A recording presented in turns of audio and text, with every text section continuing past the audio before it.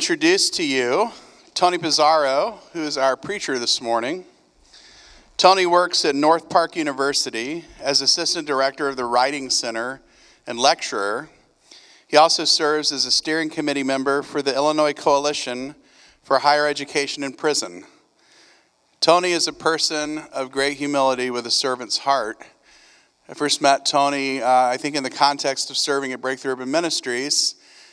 He is a fellow student and friend of Lee Pileman, and through Lee, her whole family, and through the Pileman family, has become a friend of Grace Chicago Church. I've gotten the opportunity to get to know Tony a little bit better in the context of this sermon, which is part of his fulfillment of his Doctor of Ministry program at North Park. Tony, you're a gentle and very kind man. And we appreciate the care that you've taken in preparing to preach to us this morning. It's a humbling experience for me as a pastor to have worked with you in that preparation. So come on up and bring us the gospel.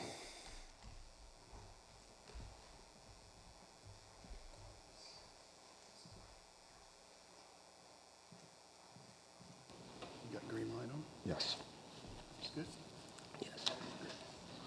So first and foremost, I'd like to thank Pastor Bob for his kind words, and I would also like to thank you all for allowing me to come to your church today, to be present, to allow me to preach and bring the good news. But I would also just like to thank you all for allowing me to participate and volunteer with some of the ministry outreach efforts that you all do. The title of the sermon this morning is called The Road Less Traveled. I'm quite sure a lot of us know what that looks like, as we heard Harley speak this morning. So, as you know, the gospel was written at a particular time within a particular context. So I would like to begin with giving you my incarnational translation. Without explanation, I was sent in one direction and vehicles in another. This was an early morning in mid-July. The sun was brightly shining without a cloud in sight. My destination was the Department of Motor Vehicles on Elston Avenue. As I pedaled, the sun seemed to grow hotter. I was sweating. My legs were getting tired. And it seemed as if I was lost. I can't count how many times I stopped and re-entered the directions. Have you ever entered your destination into the GPS and questioned, why am I being rerouted? What you thought should have been a straight route from A to B turned into rerouting and detouring. I wanted to turn around so many times, but I was already committed.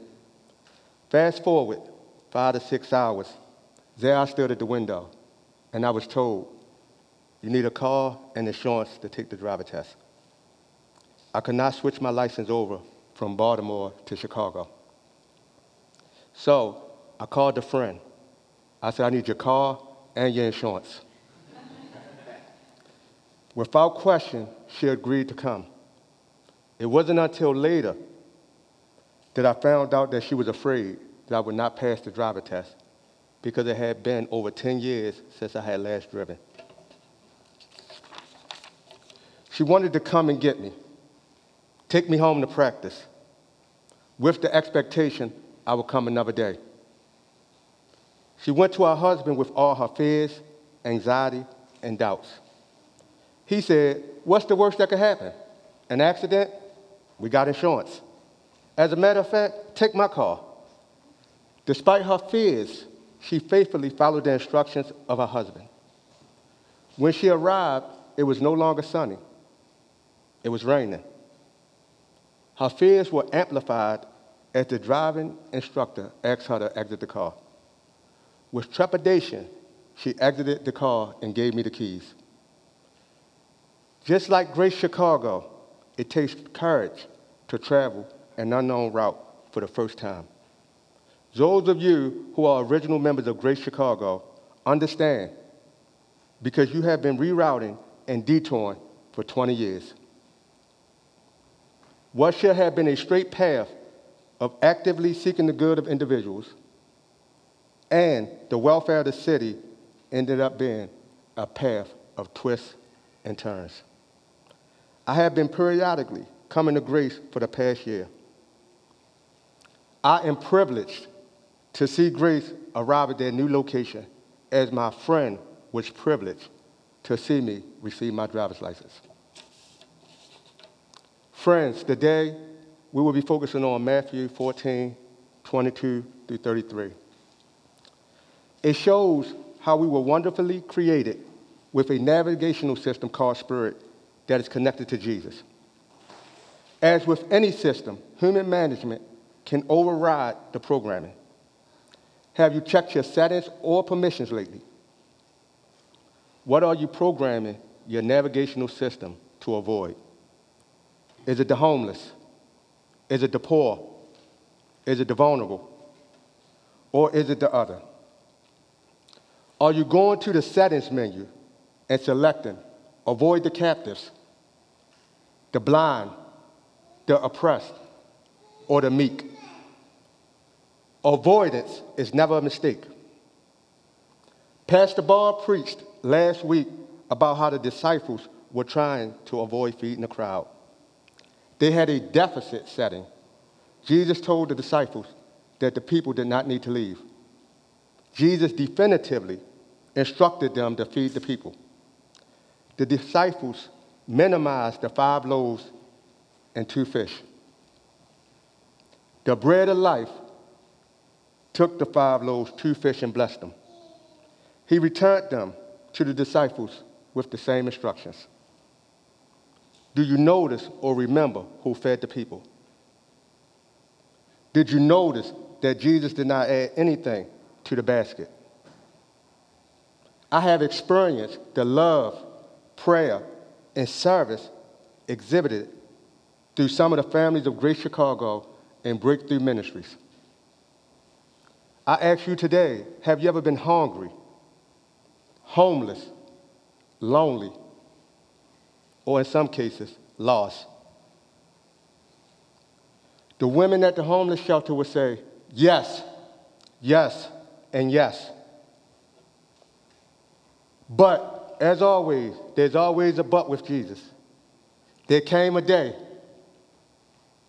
when the Lord reached down from on high and took hold of them. He drew them out of the deep waters with a nourishing meal, a friendly smile, an invitation, and a seat at the table. The table was always open. The table is always open. The invitation is there. Will you accept the invitation to reroute to the table of fellowship? We don't always know in the moment why we are being rerouted. Sometimes you have to have faith. Through having faith, we learn humility and gain courage as Jesus reroutes us in order to save us. Sometimes Jesus will reroute you to bless you. Sometimes Jesus will reroute you to bring you closer to him. When was the last time you were rerouted? When was the last time you were grateful for the detour? When was the last time you thanked God for covering you? Jesus will not abandon you when he reroutes you. Jesus is in the turn. Jesus is in the eye of the storm. When you follow Jesus, you must have courage. You must be obedient. You must do something for the first time. When was the last time you did something for the first time? Whenever you face your fears, something impactful happens, as seen in the Gospel of Matthew. Matthew is writing to a minority Jewish Christian community who has been ostracized for admitting Gentiles, professing Jesus as the Messiah, an authoritative teacher of the law, and teaching that the promise of God is extended to the Gentiles. Matthew has a unique perspective, being a former tax collector, Jewish, and a follower of Jesus. It is an internal conflict between the Jewish community Unlike what we have heard, that it was Jews versus Christians, or Jews versus Gentiles. Jewish Christians are suffering persecution and excommunication from the synagogue because the Pharisees were actively seeking to renew Jewish piety through cultic purity, tithing, and Sabbath observances. Some leaders were seeking to preserve their faith and traditions after the destruction of the temple. The primary adversaries of Matthew's community were the Pharisees. Their leaders consisted of scribes. Matthew's community lacked power, which is why he has written his gospel, focusing on some of the conflicts that are theological, political, and social, the same climate that we live in today. Matthew is the only gospel to use the term ecclesia, which is the Greek word for church. Matthew is also the only gospel to introduce that Peter walked on water. Our passage opens up today with the word immediately. There's no transition or explanation. Why the sense of urgency? Everyone has just eaten their fill. I envision various conversations of awe, satisfaction, and what's next. I'm quite sure some of you can relate to this because last Friday you were camping and it was a sunny day. No one expected it to rain on Saturday. So, as they are sitting there may be a group on the grass plotting how to ask for some leftovers. You know, no one wants to seem greedy, but they are hungry. Matthew is silent as to all of these issues. It is through the Gospel of John that we receive the details. According to John, Jesus had to force the disciples to leave and get in the boat. The issue was that Jesus perceived the intent of the crowd. He knew that they were going to try to forcefully take him and make him king. Jesus knew that the disciples would have joined the crowd. Therefore, he rerouted them to avoid a potentially violent situation that would have disrupted his mission. After being sent away, the disciples found themselves in the middle of a storm. Sounds just like life, huh? Before you get past this thing, here comes another. Jesus knew that they would be caught in the storm. Sometimes Jesus sends you into a storm in order to bring you closer to him. The disciples had been rowing all night and all evening. And this was without making any significant progress. They are battling with the winds on one end and the waves on the other. Exhausted, cold, wet, and sleepy, they continue despite the storm. It does not say whether they are afraid of the storm, the boat capsizing, or being lost. It does say that they were separated from the crowd. Matthew thought it was important to say that they were separated from the crowd. Maybe this was symbolic to his community. Being a follower of Jesus separated them from the synagogue, separated them from the mainstream society, separated them from their neighbors and their families. Everyone that comes with you may not go. You have to be okay with moving on. Some places Jesus is taking you is only meant for you. It takes courage to leave the crowd. It takes courage to unfollow. It takes courage to stand with the least of these. It takes courage to speak truth to power. We have been commanded to be strong and courageous, to not be afraid, to not be discouraged. For the Lord, our God, will be with us wherever we may go. Where's the Lord taking you? What crowds are you being separated from? What waves and winds are you battling in your life? What do you do when your fears become your reality? What are alternatives to fear? Let's take 30 seconds and give our fears to the Lord, privately or out loud. Let's name our fears, what you are afraid of, and what fears are you bringing in. So you can do this silently or privately, but let's call out our fears and get them to the Lord at this moment.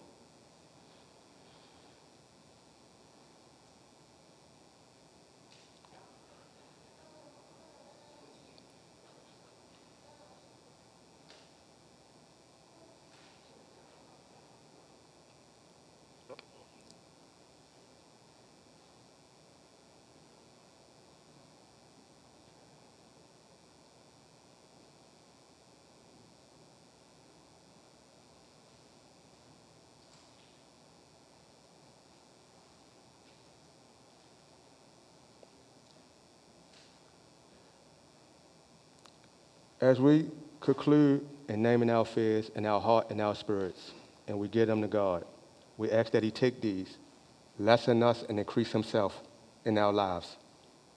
See, this story that I am preaching about today is a story that is as relevant today as it was yesterday. The disciples are afraid as they witness Jesus walking on water. There is no dispute that they know it was Jesus, yet they called out ghost and was afraid. In a blink of an eye, they had forgotten all their past experiences with Jesus. Was it not written that the light was in the world and the world recognized it not? Commentators have stated that it was a common belief that evil spirits lived in the sea. Even though you may want to be bold, courageous, and faithful, it is human to hesitate, be afraid, or ask yourself, am I really doing this? Jesus noticed their fear. He does not chastise them. He tells them, take courage. It is I. Do not be afraid. Just like a loving parent, Jesus is reassuring. He expresses empathy, compassion, and he extends grace. Out of 12, only one spoke up. Speaking up leads to you leaving the crowd. The text does not describe Jesus' tone of voice, but as you can see, I have my own thoughts, my own vision of what this looked like. I wonder, when Jesus said come, was he frustrated, disappointed, scornful, understanding, or judgmental? For me, I think about what my friend and colleague Melissa Pavlik said at the dog park or the dog beach when different owners command. Some say, come. Some say, come. Some say, here. So I just think about that. Every master commands different. But what is your relationship to Jesus? How does Jesus command you to come? It may not sound like it sounds for your neighbor. But I will say this. It takes courage to grow, to live in community, and worship next to someone who has completely different values than you. It takes courage to stand with the refugees, the homeless, and the disenfranchised. Jesus may have rerouted you for this purpose. In Peter, we witness his humanity, frailty, and complexities. Peter has been assigned the label of lacking faith. I come this morning to resurrect Peter's reputation and character. I would say that Peter was impulsive. Peter may have been violent, even ambivalent at times, but never one who lacked faith. For our Bible scholars know Peter left a wife because Jesus went back and healed his mother-in-law. We know that Peter left a fishing business behind. We know that Peter was the only one who stepped out when Jesus came. We know that Peter each time came when Jesus called. I call that faith. According to the commentary, Peter did not sink because he lacked faith. It was because he was afraid of the wind. Here, Peter allowed his emotion to determine his perception. It's similar to a boat. I'm quite sure we have some kayak individuals in here, some boaters. And when you think about it, your boat does not sink because you put it on the water. It's when you allow water to get into the boat that it begins to sink. And it is no difference with our fears. Our fears only become real when we internalize them. Doing something outside of your comfort zone is scary, especially when no one else wants to. Hope and prayer shall always be the initial response to fear. Peter cried, "Lord, save me." And immediately, you heard that key word? Immediately, Jesus reached out and saved him. So I will ask you, how often are you calling to Jesus first in your times of fear? Peter faced his fear 2 times. The first time was stepping out of the boat. The second was his fear of the wind. Each time Peter faced his fear, something impactful happened. Peter walked on water twice, and the disciples worshiped Jesus, stating, "Surely you are the Son of God." The verb translated worship literally means to prostrate oneself or kneel in a reverence, submission, or obeisance, usually before a king or image of God. They had been traveling with Jesus night and day, witnessing all the miracles and healings. It is in this moment that they finally come to understand Jesus. Life can be like a storm.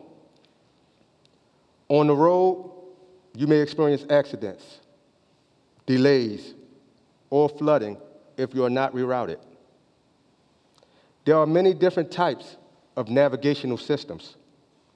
Some are pride, nationalism, classism, hate, violence, fear, greed, and addiction to self-protection. You know that you are connected to Jesus as a navigational system when you love your neighbor,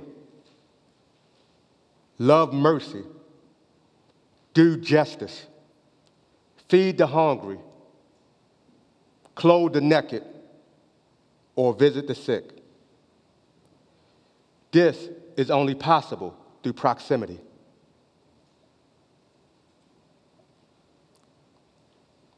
I come to tell you this morning as we conclude, there is no crowd that Jesus will not save you from. There is no storm that Jesus will send you in and not bring you out of. There is no mountain too high that he will not help you reach the top of. There are no fears that the Spirit will not battle for you. If God has saved Abram, Noah, Moses, the 12 spies, and Daniel, surely God will save you from the crowd. Just don't look back. For the Bible says, "Peace I leave with you. My peace I give you. I do not give you as the world gives you. Do not let your hearts be troubled, and do not be afraid." I thank you for this opportunity, and from Jesus Christ himself, I give you peace. Amen.